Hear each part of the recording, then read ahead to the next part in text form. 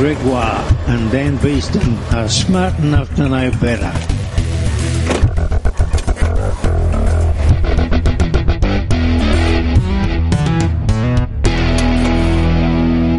Welcome to episode 207 of Smart Enough to Know Better. We are a podcast of science And comedy. and ignorance. I'm Dan Beeston. I'm Gregoire. And in this episode of Smart Enough to Know Better, I've got a real cracker for you. And I'm going to see into the future by looking at the past. But before we get there, what happened to you, Gregoire, this week in science? I was looking through some practical science, experimenty kind of books for my work, just trying to find interesting things to help kids get their heads around scientific concepts. Most of them, you've seen a few times and you go, that one. String theory. That's that good stuff. That's right. You're just getting all the kids to Quantum realize mechanics. Everything is just the vibrations of strings in 11-dimensional space. Easy. That sort of stuff, which is not true. God, I hate string theory. Why did you bring up string theory? Damn it, Dan. Anyway. I think that's become obvious to the audience why I put up string theory. I'm so angry about string theory. Anyway, back to the other thing. I discovered one that I'd never heard of before, and I was just interested. We should try it out here. So I asked Dan to bring along an egg. And he has an egg. I have an egg. And the Frog Princess told me that if there is any mess from this little experiment, that you have to come over and clean it up. That's right. No, this is not a trick. It's not going to be a thing where I'm really into, because it gives me no reason to be careful. Literally no reason. Right. Yes. Okay. But unfortunately, we have our egg. Yep. I'm going to ask you, how would you know, if I just passed you that egg, how would you know if that egg was hard-boiled or not? Well, if it's hot. Very good. Probably hard-boiled. If it's just come out of a pan. If you reached into a boiling hot pan and it burnt your hand, you'd say, I think this may be a hard-boiled egg. Yep. If there's a little crack in it and a beak sticking out, probably not hard-boiled. I mean, I guess it could be. It just he hard-boiled at the very last moment. It could be. I guess it could be. I'm going to guess that's a delicacy somewhere. Just pre. Yeah. That's going to be a thing. Get some protein in your protein. That's going to be fine. Pure chicken, untainted by the world. Virgin chicken. The way to test whether an egg is hard-boiled or not hard-boiled is you want to spin it. Because if it's hard-boiled, all of the matter in there is solid, so it'll keep spinning around and around. But if it's not hard-boiled, if it's all liquid and fluid, then no, hang on, I've missed out. No, you spin it, you spin the hard-boiled one, and then you stop it, and everything stops. But if it's fluid, if it's not hard-boiled, you spin it and everything inside is spinning with it, and then you stop the shell and everything inside keeps spinning around, and then you take your hand off and it starts spinning again, like a tech toy. Exactly right. I'd never heard that one before. Exactly right, Gregoire. Very good. That wasn't what I was doing. I just said the word exactly right. You really laboured that first syllable though. That was a little bit of I wasn't. Maybe some part of my brain just puns. What a moment of serendipity. I was fascinated by this. I'd never heard of it, but I've always heard the untrue idea that if a hard-boiled egg floats, which is not true. It's not a thing that happens. It's because people add salt to the pan, and so it's the salty water that it changes the density of the water compared to the egg, not the hard. There's a little bit of air in your egg, trapped in the egg. So that would make it buoyant, I guess. Yes, but not enough it's not going to change depending on, they say that hard-boiled eggs sink and soft. I've heard all some weird stories about this, and it's one of those old wives' tale. Not true. Nothing to do with true. It's normally because they put salt in the pan and in the water, and that changes the density of the water. Salt water is more dense than fresh water. It's old wives will float to the top, right? They will, definitely. That's old wives, unless they're a witch. No, I think witches float. Yeah, witches float. So old wives are mostly witches. That's the joke I'm aiming for there. Did that land? I think you got it. That could have been done. I feel like I may have. I think you managed to get an intersection of misogyny and Salem witch trials and egg humor all in one go. Look, the audience can join it together. That's for themselves. That's fine. They can unscramble that joke. Ha ha. Oh, he's on fire, ladies and gentlemen. Spinning an egg. I don't know if people have tried this, so definitely should give it a go. When you spin the egg, don't do what I do and try and put it on its tip. I thought it was like, keep it on its tip, and it kept falling over. And I was an idiot. It took me ages to realize, no, just lie it flat, on its long axis. Don't put it on the short axis. But I honestly stood there for a long time. How fast would it have to be spinning? This is what I was wondering. I was like, oh my goodness. I was getting it up to quite a high rotation, and I couldn't make it stand upright, even on its flat end. And so I was trying to work out, do I have to go get a piece of string to spin it up into turn into an actual top? But I didn't. To explain it to the audience, as you just did then. So you start the egg spinning on its long axis, and then you just touch it with your finger. Just give it a touch. Don't crush it. Touch it, and it will stop Don't moving. Slap it down. Yes. Just touch it with your finger and the egg will stop rotating. Remove your finger pretty quickly and it will start from slowly, rather than not moving, to rotating quite quickly again. Huh. And that's got to do because of inertia. I said things moving. Things that want to... I just did it with the egg I've got here. And when I put my finger on it, it stopped. And when I took it off, it went back the other way and sped up. It's an evil egg. Now, I'm not sure whether... Because this is from a basilisk, not a chicken. Sure. It's a time-traveling egg. It's the time ovum. The yolk is getting bigger and bigger and bigger, and oh god, there's a chicken coming. Oh god, no! Why? I feel you've just discovered a very niche OnlyFans. maybe not. So it's got to do with inertia. So things that are at rest want to stay at rest, and things that are in motion want to stay in motion. And we don't sort of experience that on Earth because there's always forces acting on them. So, we kind of go, oh, well, that's, if you throw a ball, it will come to rest. That's because gravity's normally pulling on the ball and it hits something and stops it. So the egg, when you start spinning it, the whole thing is spinning and it wants to keep spinning, but friction is going to slow it down. Your finger applies that friction, a force that kind of stops it. The whole thing stops. But as you said before, internally, it's a whole lot of goo and it's moving around still. It's not permanently connected to the outer shell. So it keeps spinning to some degree, and when you release your finger, it starts imparting that energy back onto its shell and starts speeding the shell up again. If there were a little baby bird in there, it would be connected to the outer shell, I believe, because there's a little tiny, it's not an umbilical cord, but it's a little cord that goes to the outside of the shell, I believe, or to the air.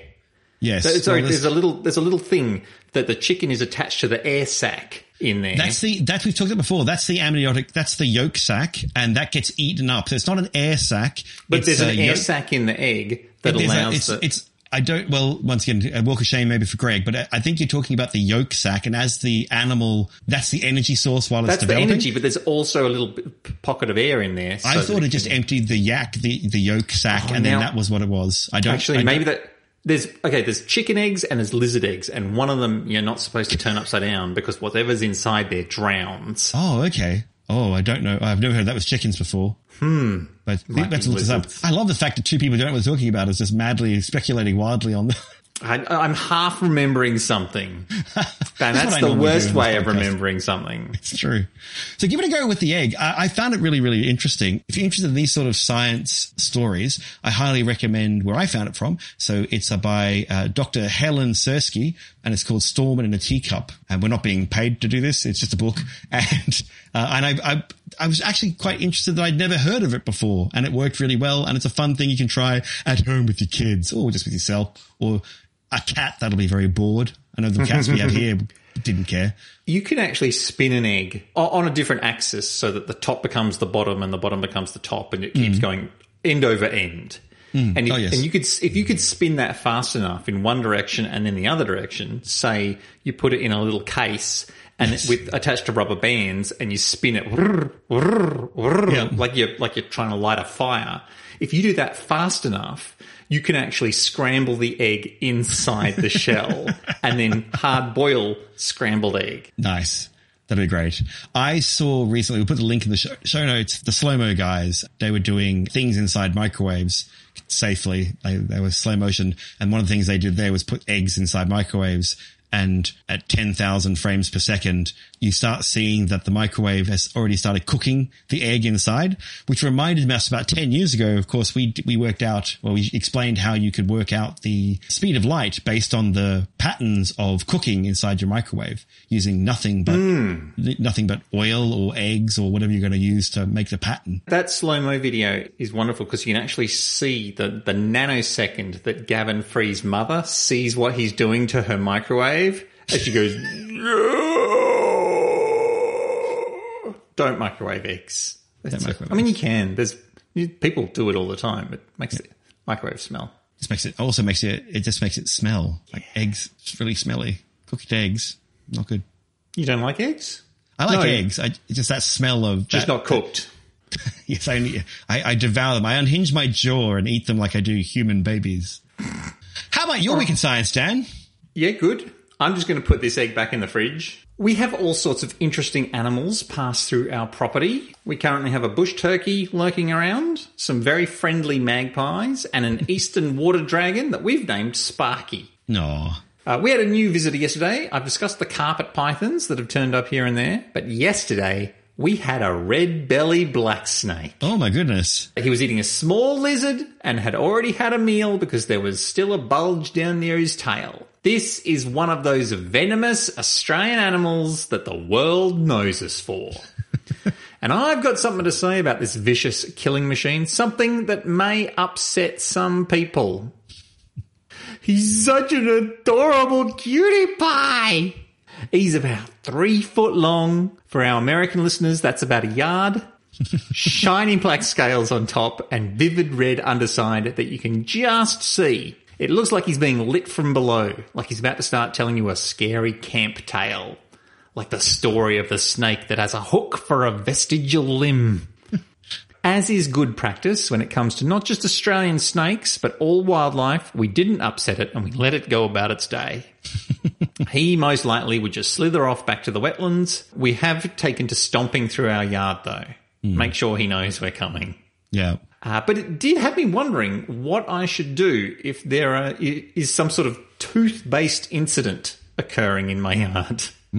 Red-bellied black snakes are elapids, which is like a viper, but not a viper. Their venom carries a neurotoxin that destroys nerve tissue, a myotoxin that destroys muscles, a coagulant that messes up the blood, and a hemolytic that messes up the blood, but in a different way. I love the idea that when evolution was coming up with this snake, it went, which one do you want?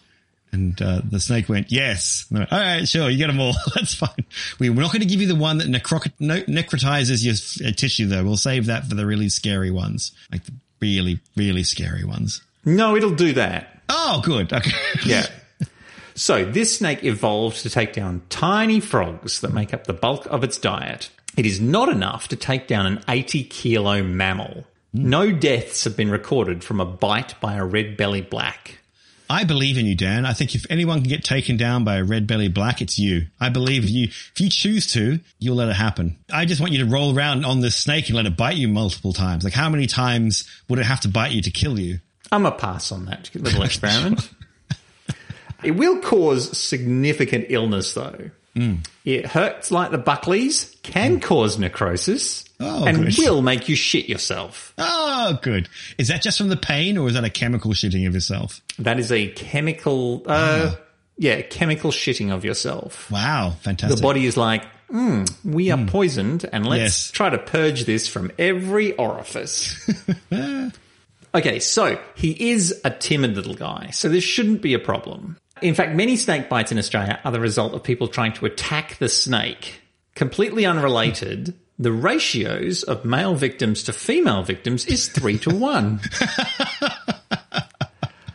Yes, that does not surprise me. The most interesting thing about the red-bellied black is that they give birth to live young. They are ovoviviparous. Ovoviviparous. It's a hard word to say. Ovoviviparous? Ovoviviparous. Oviviparous. Oh, that's cool. Oviviparous. It does sound like something Harry Potter would yell at you to suddenly make you produce live young. Yeah. That'd be about right. Ah, my dad! Ugh. If you need to nest on a clutch of eggs, you're at the whims of the environment. And Dan turning your eggs upside down to see whether your offspring drown. If it's cold or wet, you can't really do anything. But if your young are inside you, you can move to where it's nice and warm and safe. This has resulted in the red-bellied black being quite resistant to the changes that humans have introduced. Now, we've discussed eggs quite recently. Snake eggs are filled with food for growth and shelter. But if those egg sacs are inside you, there's something missing that you need. Greg? A shell. No. You need air to breathe. Oh, okay, right, I see. Yes, fair enough. Oviviparous creatures create... Oh, wait. Now I have to say oviviparous again. Oviviparous creatures transfer oxygen from their body straight through the very thin egg sac membrane. No placenta is needed. Yes. So the osmosis.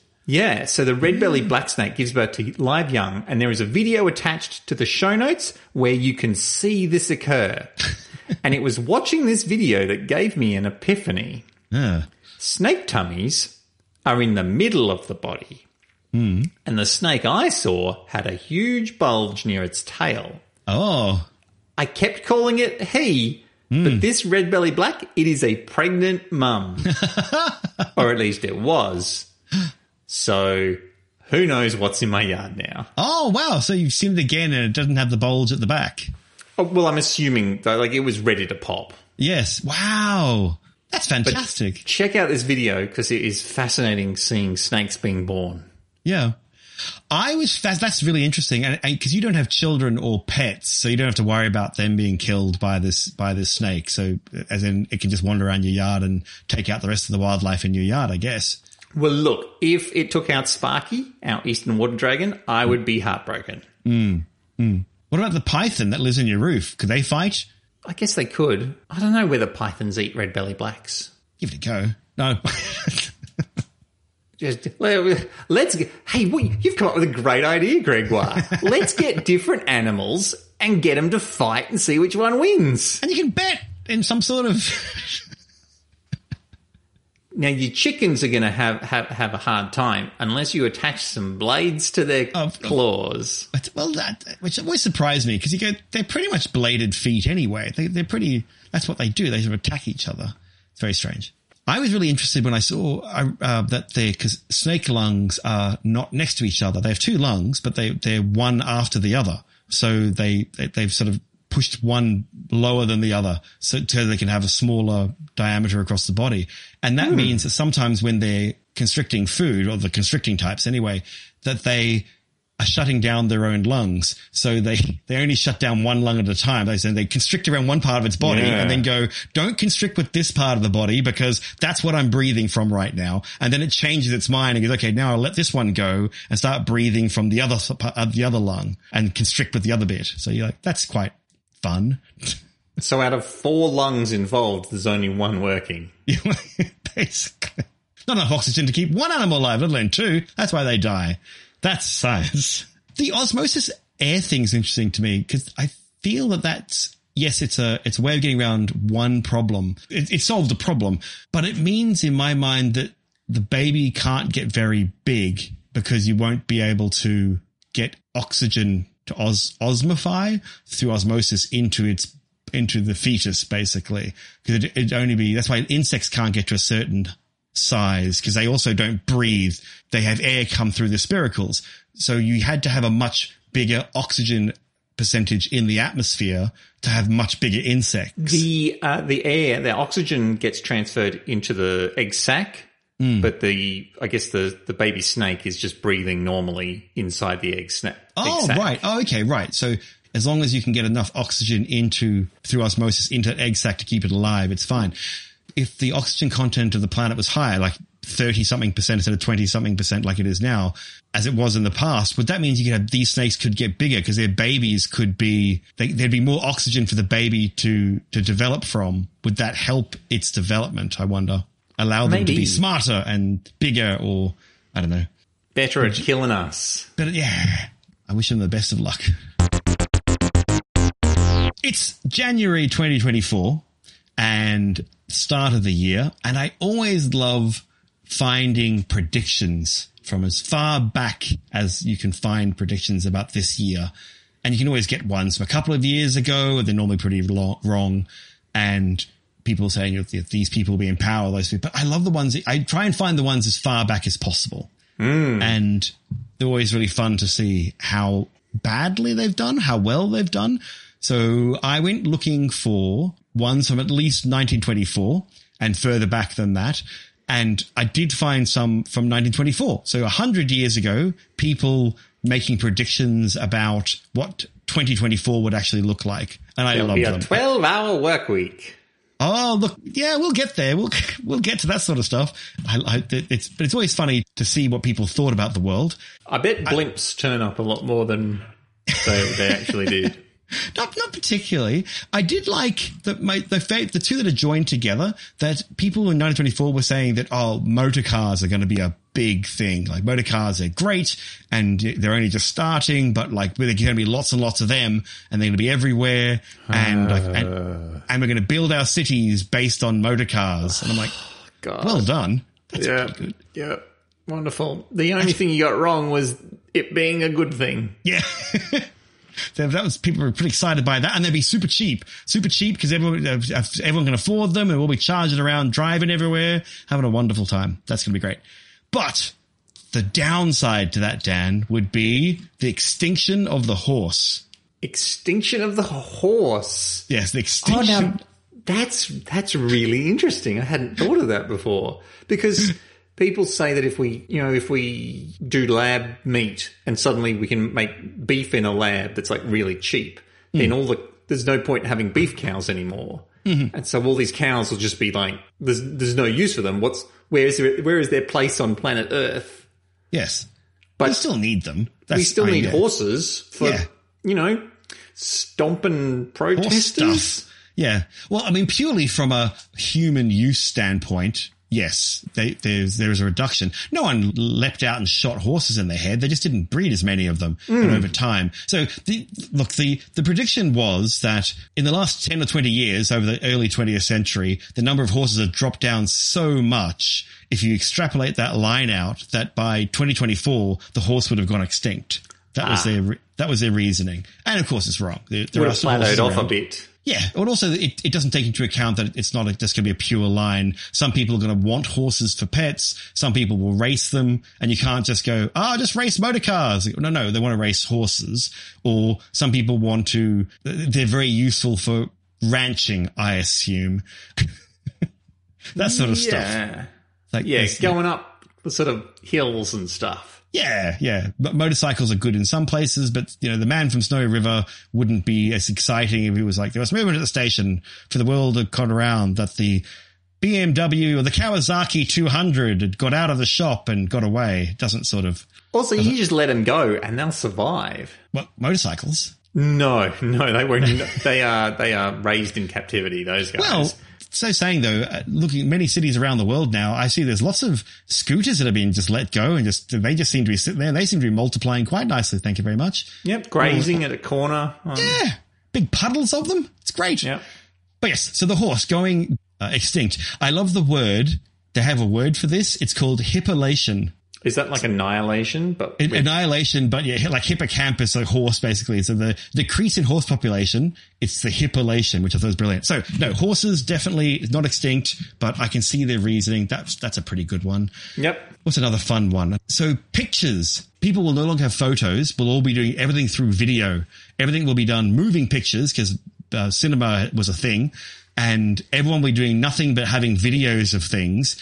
That's pretty good. That's pretty good. I'll give him that. They predicted TikTok. They predicted even the picture programs like Instagram are like, oh no, you got to have video in there. You gotta have, otherwise the algorithm won't love you. But here's the next step. They went, and because we have all these pictures everywhere, war will stop because you're going to see pictures of a war and you'll just be so moved by the plight of those people that you can now see and hear that you'll just stop warring instantly. And it'll all be wonderful and lovely, and we'll see starving people and we'll give all our stuff away to them, and the whole world will be kumbaya-ing in a lovely way. Well, I mean, there was a little bit of that during the Vietnam War. So, yeah. Where people were like, oh, wait, no, war isn't awesome. War's, like, it's terrible. Yeah. It's terrible. And Yes. we reckon you guys should stop. And then the governments are like, yeah, but we've been paid off by the arms manufacturers, so we're going to keep going. And also, okay, we're not going down that path. But yes, wars will continue because people need to kill each other for land, mainly for land. It's mainly for land and resources. That's why we kill each other. It's going to be water soon. Yeah, that'll be another resource. And what we did do, Dan, after the Vietnam War, so more in the Gulf War I, is they learned to only show certain vision at certain times to make sure you control a narrative. Propaganda. Yeah, so we just got better at doing it. But anyway, so pictures will be everywhere and war will stop. So yes, pictures are everywhere, but war did not stop. So that's fair enough. But that's a nice one as well. Slowed down for a while. Yeah. And then it picked up. I don't think the numbers of wars has actually decreased. I think it stayed steady. We are in one of the lowest periods of war in history. We're just more aware of them because we're just not aware of them, like the ones that were in Sudan all the time and all, those Western culture doesn't talk about them as much, but now we do. But happy to be wrong on that one. People will be flying around and exploring space. Yeah, that's pretty good. That's pretty true. I like that one. That's happening. We're exploring space, but with our robots, and people aren't flying around in space. That's true. That little helicopter on Mars has given up the ghost, I see. Yeah, it Pile of finally died. shit. Yeah. Pile of shit. Wow. It was meant to last like 5. It got 77 flights. That's nothing. That's nothing. It was meant to do 5, I think. 5? Yeah, something like that. And it did 77. Yeah, and it's not enough. It got lost once and they found it again. So but it's done now. Oh yeah, that's easy to do. If you've ever done one of them toys where you're like, it's like, did they check on top of the shed? Yes. Is there a shed on Mars? Check on top of that. The Olympus Mons shed. So human beings can live to 100, and that a 75-year-old would be a comparatively young person. Ooh, you'd be like the 75 would be the new 25, 35 maybe. I mean, it's getting there. It's getting there. Yeah, we're not that too far away.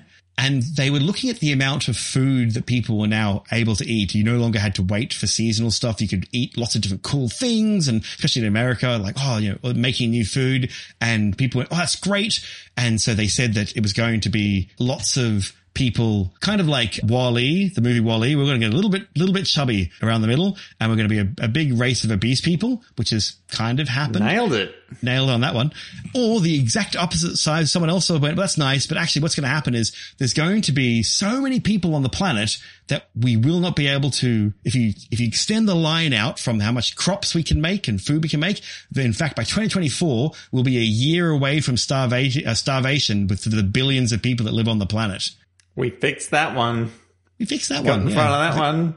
Green Learned evolution. how to put nitrogen in the soil or something like that. Yeah, basically the green, well, you don't talk about it as much as you did, but the green revolution, and we are much, much, much, much, much more efficient at not destroying croplands and getting massive yields out of them for lots of different reasons.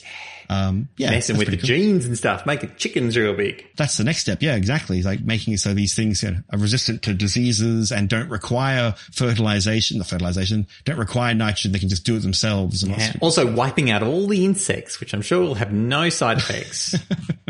Yeah, that was the terrible power of it all. Here's the one I did love, absolutely loved, that men would take on more family roles because they'll be able to work from home because it's due to mass transit. So you'll be able to work from home, and therefore they'll take on more of the caregiving activities, thereby allowing women to become more aggressive and bigger and stronger and look exactly the same as men, because that's what happens.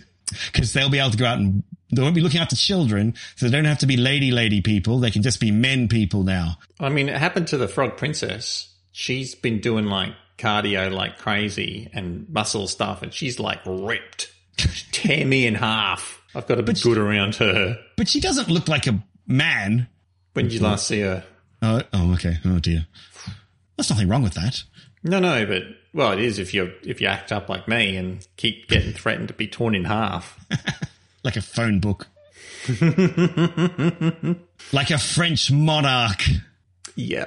Yeah.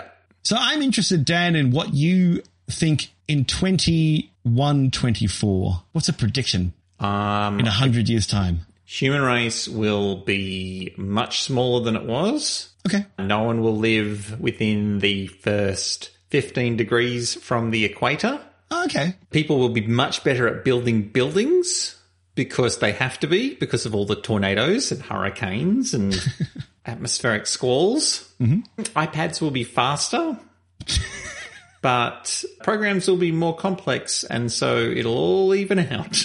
Yeah. I was thinking about this. I was trying to work out what's going to happen in 100 years. It's such a long distance. And I was trying to work out... It's a long time, not a distance. You've made the same mistake as Han Solo there.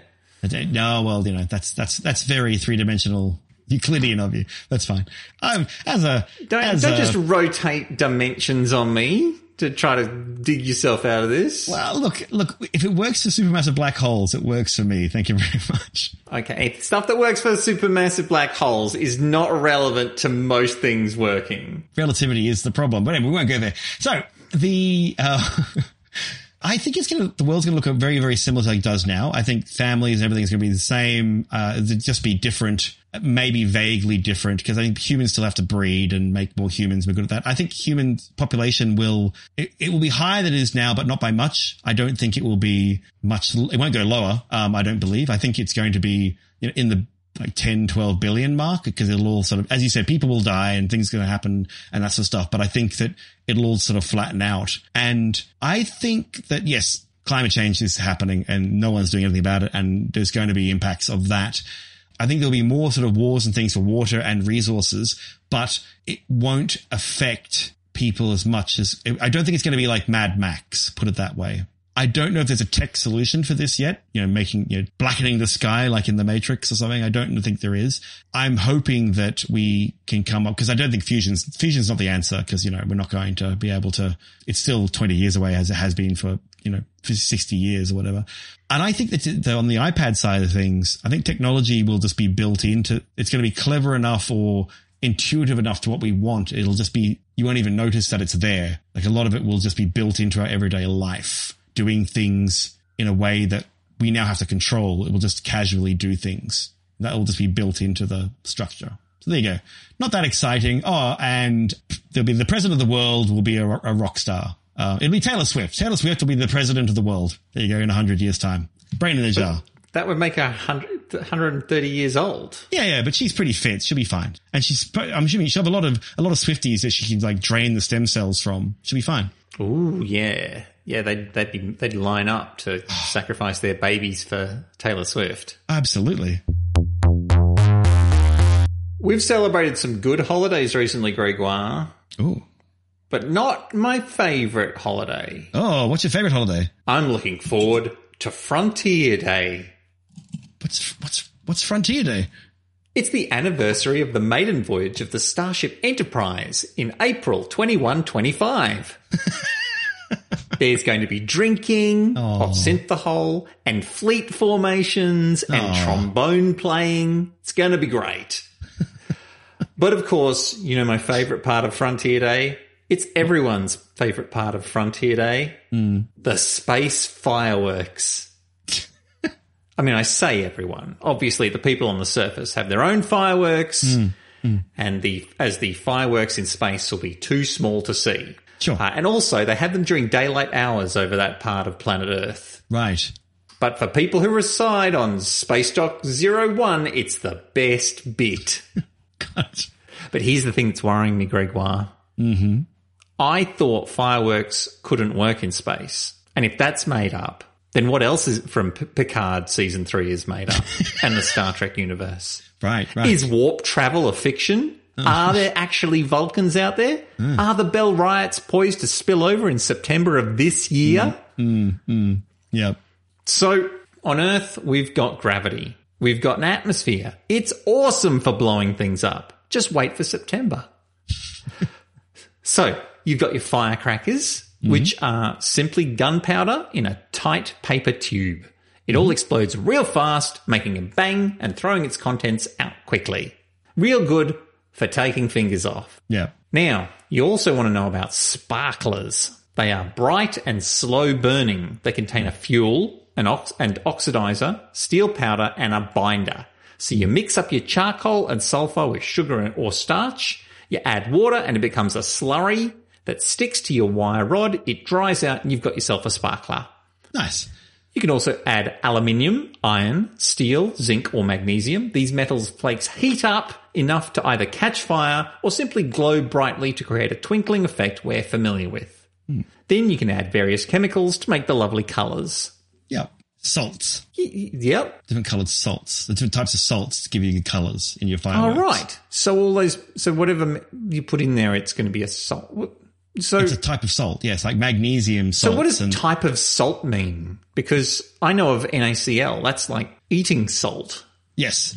I've said something now and I don't know off the top of my head, so... Oh, a chemistry thing you don't know inside and out? Yeah. It's got to do with the structure of the crystal. It's a crystalline structure, but I don't know.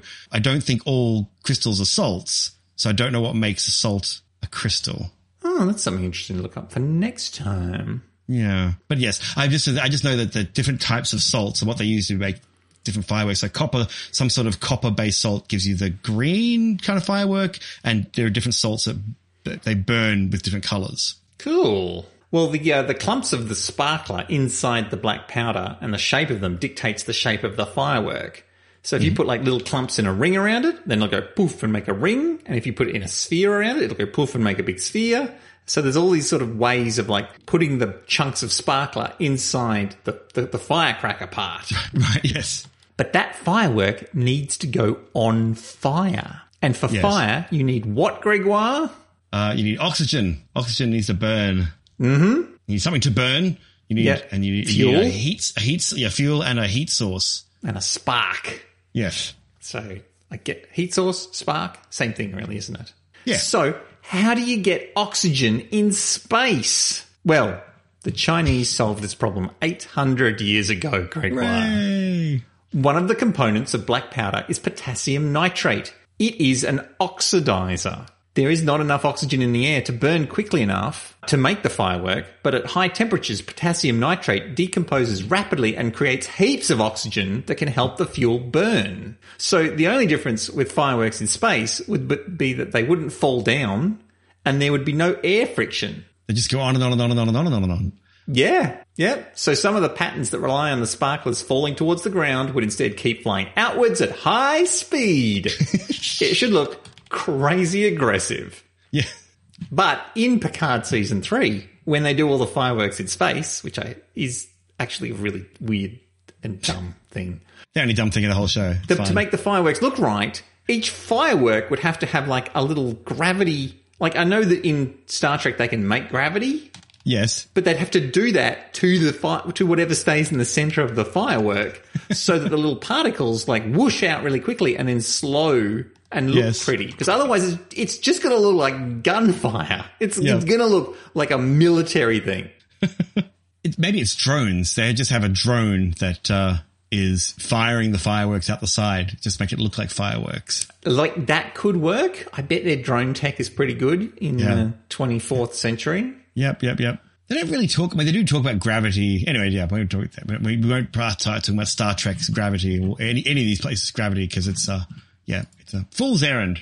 Well, they put gravity makers in the floor of everything, so the floor kind of sucks you onto it. Right. That's an odd way of doing things. It just makes me go, what? What you've also discussed here is, of course, you said the Chinese came up with this rockets. We're talking about rockets because you're going to take a rocket into space and you don't have oxygen. So it's not a jet plane which is sucking in oxygen and burning it and combining it with a fuel to blast out the back and creating thrust. Mm-hmm. You're going to a place where there is either very low oxygen in high atmosphere or almost no oxygen in space. And so you've got to take your oxidizer with you. So your solid booster rockets, it's all about mixing the oxidizer with the fuel, or sometimes they're mixed already in like solid rockets. But that's the big problem. It's keeping those two things apart until you don't want to keep them apart, because when you put them together, big boom. And very difficult to do reverse in a rocket. Exactly. And for solid boosters especially, you switch them on and that's it. They go. So once you add the ignition to it, it's combining inside the rocket and you don't switch them off. It will decide when to switch off when it all runs out or explodes. And so these are good ways of getting things into orbit. But once you're in orbit, you've got to try and carry your oxidizer with you at all times. And that's a problem.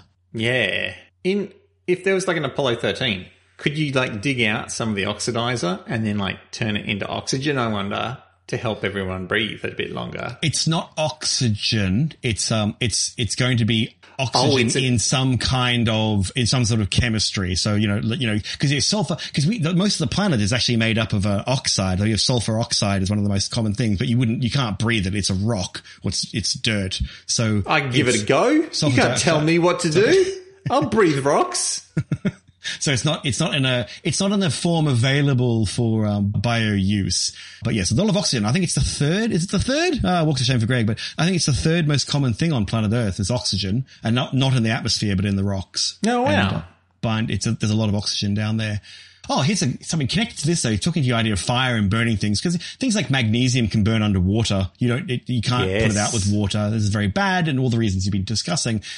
I saw a video recently, which actually blew my mind. I'll try and find it again and put it in the show notes. Like we talk about planet Earth being the planet, like the blue planet, and it's covered in water, and it's 70% water. But lots of bodies in space are covered in water. Most of them are ice, but a lot of them have water in there underneath. Like Europa has more water under its surface of the ice than we have on the whole planet. Water's not that weird. Maybe on the surface you say it's slightly strange, but not really. Mars may have once had water, maybe still does at some times in the summer on the equator, maybe, Matt. But we're the planet of fire, much more than the planet of water, because we have oxygen in our atmosphere. Mm-hmm. And it's available for fire, and fires can start, as you said, when you have a fuel source, which we have lots of. They're called trees and plants and animals. And we have freely available oxygen, and we have ignition, things like, us, but also things like lightning. And we can start fires. As far as we're aware, fire does not happen on any other planet in our solar system by itself. You're not going to have a spontaneous fire. Which is fascinating, because I remember discovering this when Hale-Bopp hit Jupiter. I'm like, isn't that going to cause like this big, Jupiter's all hydrogen. It's hydrogen. Surely the whole thing will just catch fire like a blimp. Yeah. And it needs oxygen. Yeah, it's a lot of oxygen. Hydrogen clouds just sucked in those sparks and we're just like, burp. Yep. It can't burn. Oxygen as a fire is an oxidizing event. It requires some sort of oxygen, an oxidizer. And so there are things that actually oxidize better than oxygen. So it's not always oxygen, but oxygen is one of those things that is what it was named after. And this is what we were talking about a couple of episodes ago when we were talking about the Statue of Liberty going green. You can oxidize, but without oxygen. You just get someone else that oxidizes. A much better oxidizer, yeah. Unless the Hale-Bopp comet from a million years ago, when it slammed in, was carrying a lot of oxygen, that may have burnt for a second, but compared to the amount of hydrogen in Jupiter, it would have gone whoop and done. That's it. It's not fire. So yeah, planet Earth, once again, done planet Earth. We're the only planet that has open fire on its surface. Nicely done. Well done, Earth. Good stuff. My favourite chemistry. Setting things on fire. No, cooking. Damn it, Dan. Why do you open your mouth? Welcome to the Walk of Shame, where Greg says all sorts of bullshit and the audience calls him out. And there is forever. Plenty of them this episode. And if I'm not mistaken, none for me. None for you. No, none for you at all. I don't mind. I like being corrected, but also I feel it just shows I have an adventurous spirit. Happy to be proven wrong. But when I find you people, I will find you and I will cut you. Let's put that to the test. So, this is a Walk of Shame for Greg and Associate Professor Natasha in episode 205.5. Oh my goodness. While Greg is emotionally correct, what a horrible sentence in a science podcast. How dare you? I don't have emotions. I'm well known for not having emotions. This is from one of the many Steves. While Greg is emotionally correct when he stated that octopuses have 6 arms and 2 legs, he was not technically correct. Ooh. Octopuses have 8 limbs and have a preference for 2 of them to be the primary propulsion limbs. However, assigning the misnomer of leg to these limbs is even more incorrect than when we assigned the misnomer arm to the octopus's limbs in the first place. Now, yes. even the term limb is doing the octopus an injustice, as the appendage is quite unique and semi-independent. We assigned the term arm in a classic case of anthropomorphism, and while this term has stuck for the time being, marine biologists tend to shy away from calling 2 of their arms legs. They are very much not tentacles, as Dr. Natasha referred to them, as a tentacle has suckers only at its end. Ooh. So that's what's going on with octopuses. So it's not a tentacle, it's a limb. It has a limb. Yes. It has 6 limbs similar and 2 limbs. And you can call them 8 arms, but for now. All right. Until we find something better. Yeah, that's fair enough. We won't. Steve says he blames Day of the Tentacle for perpetuating the fallacy. But that game does not feature a tentacle at all. It is simply an arm. But Day of the Arm, to me, sounds like just a workout routine. Yes. And tomorrow, Day of the Legs. Yeah. I skipped Arm Day. Never skip Day of the Legs Day. Oh, it could also be Dementia Day, Day of the The what? The what? The what? The what? Who am I? Where are you? Should I edit this out? Next walk of shame. Linda writes in. She says, on your most recent episode, 206, Greg mentioned that mammals are an offshoot of the reptiles. As I understand it... I stand by that. Great. Cool. Moving on. Yes, to the next one. As I understand it, she says, the lineage that became mammals, or synapsids, and the lineage that became reptiles, sauropods, evolved from a common early amniote ancestor.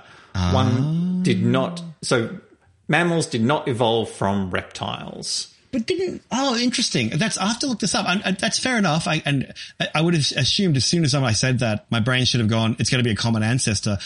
I didn't think there were mammals alongside reptiles and sauropods. And I'm happy to, obviously I'm wrong. And that's really interesting. I really have to look into that because I thought that they came later. I didn't realize that they were just very small and doing their own thing. Yeah, reptiles came off amniotes and whatever came before mammals came off amniotes. Oh, I see. Right. So right. Okay. So what mammals split from a common ancestor of the reptile. Okay. That's right. Yes. Okay. Right. Got it. Okay. But that thing, whatever the mammals had a common ancestor with, that's died out and only leaving the mammal lineage. Correct. Ah, okay. That's fair enough. Okay. Yep. Excellent. Thank you very much. So I guess because we talk about the reptile part of our brain, but that's not a reptile part. It's an amniote part. Yes. I guess. And also that's not true anyway. That's a whole dumb thing. When you look into it, the whole idea of your lizard brain it's not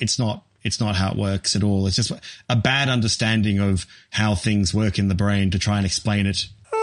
There are different levels to the brain, but it's not a lizard brain and a mammal brain and then the prefrontal cortex is like the human brain. It's maybe the prefrontal cortex we call that, but there's no lizard brain in the back. It's just, like you talk about how electrons go around protons and it looks like a solar system in the Rutherford model. Not how it works. It's a good way of explaining it, but it's not right. So same here. There's no lizard part of your brain. Lies for children. Lies for children. I hope that some neurologist is listening and goes, wow, Greg really balls that up. So Linda continues. Oh. She says, I think I'm right on this, but it could easily be a walk of shame on myself on a future episode. So Linda is dead right about this. Okay. Could not be more right. Just 10 out of 10. Aced it. Nicely done, Linda. Well done. And can I just say, Gregoire, isn't it wonderful that she lacks such confidence and she's 100% right, and we cis white men can happily and confidently speak such misinformation? Absolutely. I mean, wonderful for us. Not wonderful for absolutely everyone else. That's why we have the walk of shame, to be called out on it so that we can learn something together. All right, final one. Last podcast, you were like talking about whether people just can't learn certain things. Yes, I was wondering, yes. Yes. I think everyone can learn things. I think that you get trained not to be able to learn things, but given the right input, you can. That's my thesis. What you said is the other person said there are certain things that you're just not going to be good at, and you have to tell that to a student or they will bang their head against a wall and they'll never get good at anything and they'll get frustrated. Some people just can't get good at certain things. And you said that anyone can get good at anything, which is basically what you said there.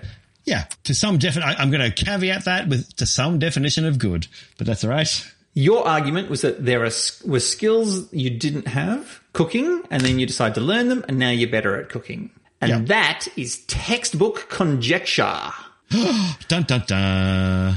So I said maybe some brains in certain upbringings and nutrition can't learn certain things. And you said there's no evidence of human brains being different like that. So this person points out that there is a fairly unknown field of study into this called... Oh, hang on. Let me sound this out. Psychology. And they make mention of a thing called executive dysfunction, which I looked up. So this is a disruption to the cognitive processes that regulate the ability to do planning, organizing, initiating tasks, and regulating emotions. So learning requires higher brain functions for humans, because when we're learning all this crazy, like if you're a bird, you can learn how to fly. You got to learn how to fly, but you do it. Yeah.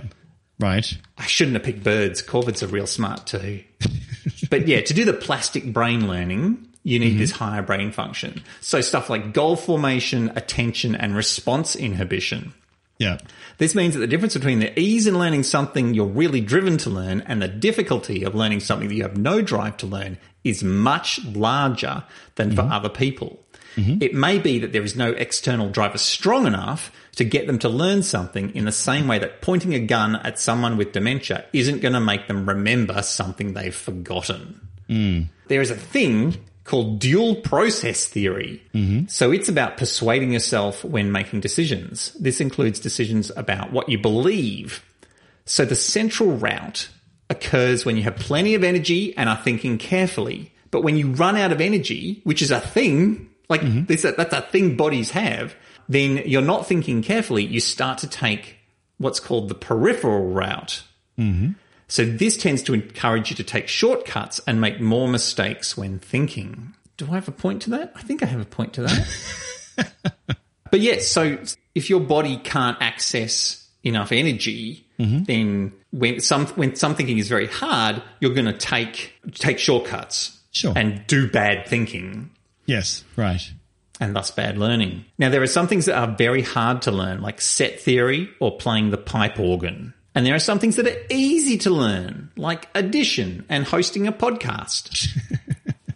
There are even some things that are baked into us, like learning language and communicating. If you have an executive dysfunction that limits your attention and energy, or even a physical limitation for accessing energy, this means you'll fall into this state faster and more often, and the harder things to learn will be extra hard for you. But let's put aside executive dysfunction for a moment and look at people saying that they can't do maths, because that's where this all stemmed from, isn't it?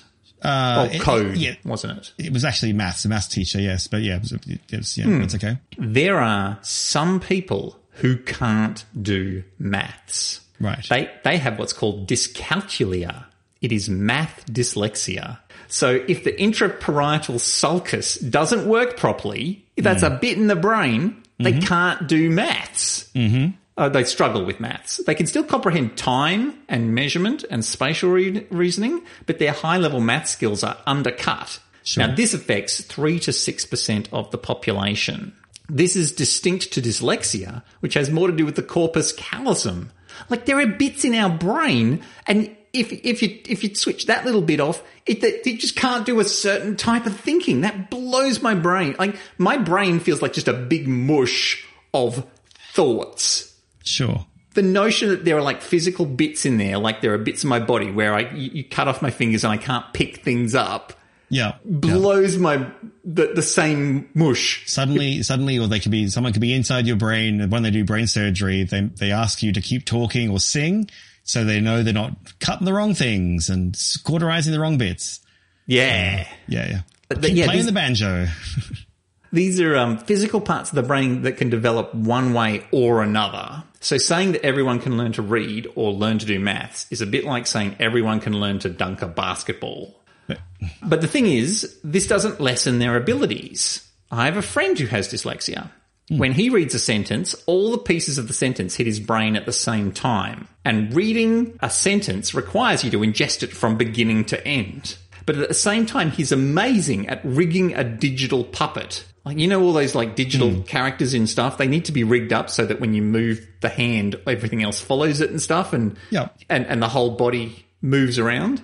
And so he can kind of hold all of that information in his head at the same time, which is very different to understanding a sentence from beginning to end. And he's really good at that. But, Gregoire, I understand where you're coming from, because much more than 6% of people say they can't do maths.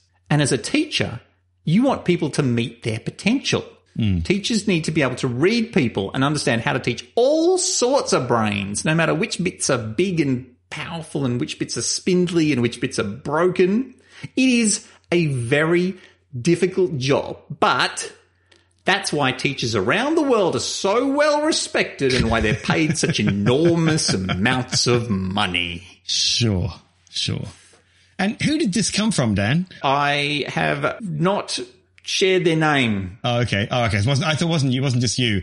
They sort of shared stuff with me, and I was like, I guess I better look into this. A rabbit hole I went down. Okay, executive dysfunction. Absolutely, I have it myself. So I understand executive dysfunction. It means that I have to work harder on certain things. It doesn't mean I can't do the thing. And being aware I have executive dysfunction in certain areas means that I can and have had to work much harder than someone else in certain areas to overcome that. Once again, not to be the best in the world at something, but to become proficient, and so that you would never notice that I was once very, very bad at this thing and found it very, very hard to do. Knowing that I have executive dysfunction was a very useful thing for me, because it meant that I could change my learning style / teaching styles for this to get round that problem. It didn't stop me from doing it. It just meant I required a different teaching style and learning style. I understand what you're saying. I don't agree. So no, I really don't. I really don't at all from a teaching point of view. So a lot of the other ones, absolutely. I will give you that. The guy who was tamping on a railway line and took a metal pole to the eyeball, to the back of his brain. Of course it's going to, and he lived for many years afterwards. Of course it's going to do damage to the brain. This is brain damage, or this is an actual problem, as you said, with the brain, which can, as I said with dementia, you made a very good point. You can't teach a person with dementia. So I will give you that one entirely. I will go, yep, that's fine. If someone has some sort of organic brain damage or brain dysfunction, then yes, you can't. There are probably some things they can't do. In fact, live might be one of them later on. But I think that that's technically correct, the best kind of correct, but missing the point, which is across the bell curve of human experience and human physiology and teaching people can learn skills. Some people will find it very hard to learn a skill, and by becoming good, I didn't mean great. I just meant they could do the skill. So just a caveat on that. On the outsides of that bell curve, there are going to be people with brain damage or terrible things like fetal alcohol syndrome. So from development, and which is a type of brain damage. And those people will not be able to reach the full potential of their genetics or whatever you want to call it could have been. I'll give you that as well.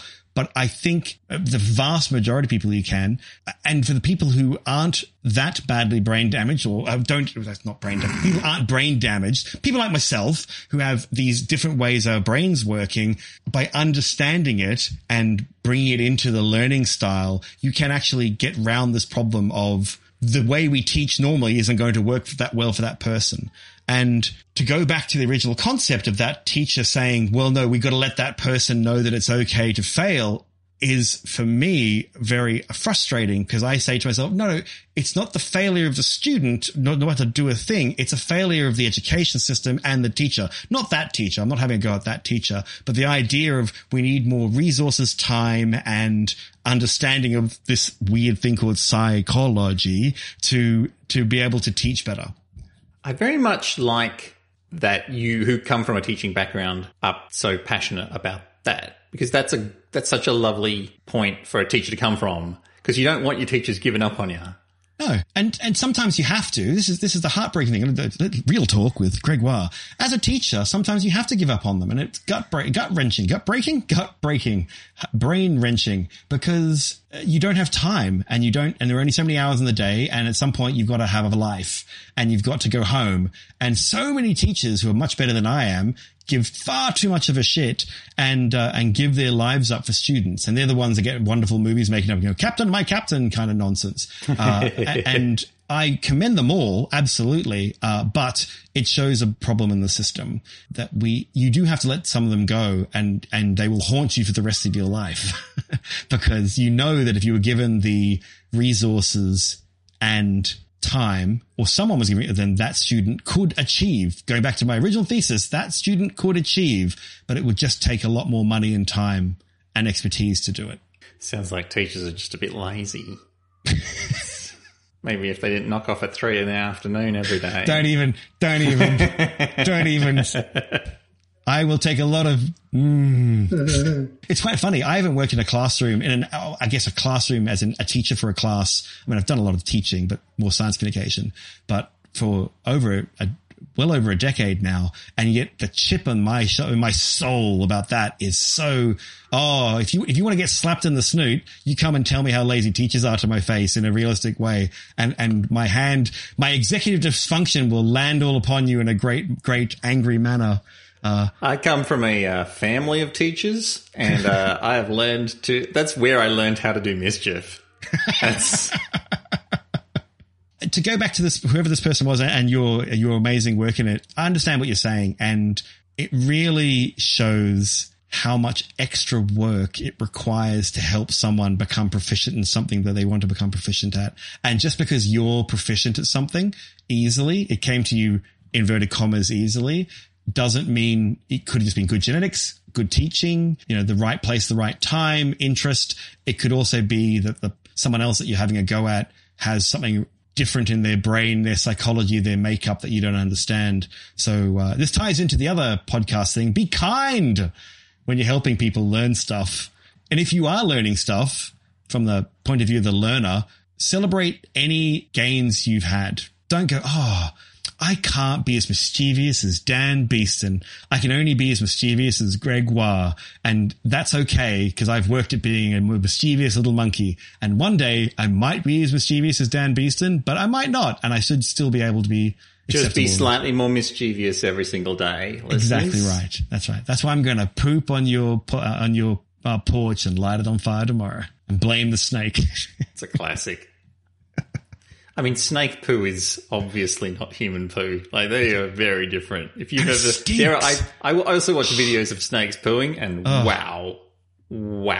Snake poo is pungent in a way. I don't know. It's just different chemicals obviously in there. It's pungent, very pungent. That's an extrinsic way to teach people. Don't make me bring the snake poo. That's right. You have been listening to Dan at smartenough.org. And only Dan at smartenough.org. It's all about Dan. Music by Dan Beeston. Hosting by Dan Beeston. It's true. Editing by Dan Beeston. Written by Dan Beeston with Gregoire. Gregoire bought the errors. You can get along to the website and clicky on the buttonsies. One of the buttons is to give us money, if you like. You should drop some money in the tip jar if you want to do that. People do. It still amazes me. Doesn't amaze me. We sold shirts. Oh my goodness, Dan. We haven't talked about shirts for ages. I shouldn't tell you. Honestly, I didn't tell Dan this at all. We've sold 2 shirts since Christmas. I don't know what's going on. 2 different shirts. Cool. Yeah. So you can buy shirts. You can buy shirts. They're great shirts. They are good shirts. If you, God, it's gotten too hot in this room. There is a Patreon page, and if you're a patron and you're a second tier type patron, I'll read your name out, and that's what I'm going to do now. Big thank you to Mariana Scott, Ilana Mitchell, Avi Greenbury, Ivan, Joshua Devland Moreno, Andrew Potts, Andrew Trousdale, Liz Y, Matthew Toy.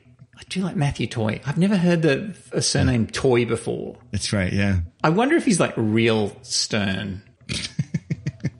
Why would you ask that on the podcast where he's going to listen? So answer me. Matt Ewers, Steve Stewart, Lindsay Jenkinson, Andrew Whitehurst, Britta Rogoski, and Grania Maguire. Thank you all so much for being second-tier patrons. There is also a third tier of patrons. I have to insult them. These insults are going to be about dentistry. Oh, okay. Mikhail Kidar, you fail to be incisive, but you also lack wisdom. That's very clever. It is clever. It is clever. Yeah. That's right. Steve Eichenhout, you could be replaced with an acrylic duplicate and no one would notice or care. Oh. And finally, Tom Seary, you're like a 6-month checkup reminder. Even when you're right in front of me, I've already completely ignored your existence. And a big thank you to these pennies under my pillow. Scott Driscoll, Michael Barnes, Eric Wilson, Al Batson, Morden O'Hare, and Joey Wesley. Thank you all so much for being third-tier patrons of the podcast. Woo-woo. And as we always like to say... Ovoviviparous! Ovovivipar... I don't like to say that at all. I never like to say that. Ovoviviparous!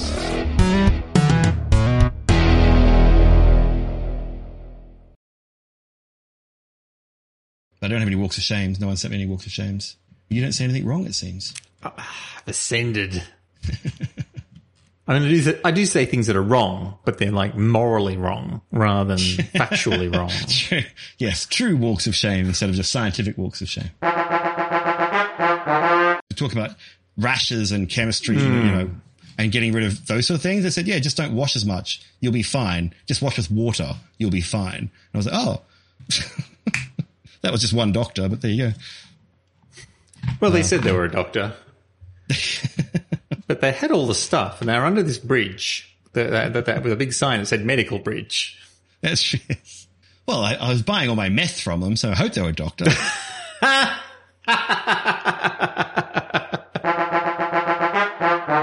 If you happen to be the smartest person in the room, go on. The room is still going to be smarter than you. As in, working with the room, is going to lead to a better outcome than you on your own. I'm by myself in this room, so I'm the smartest person in this room.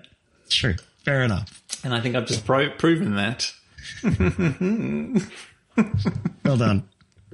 Figuratively tipping his trilby at me as we speak.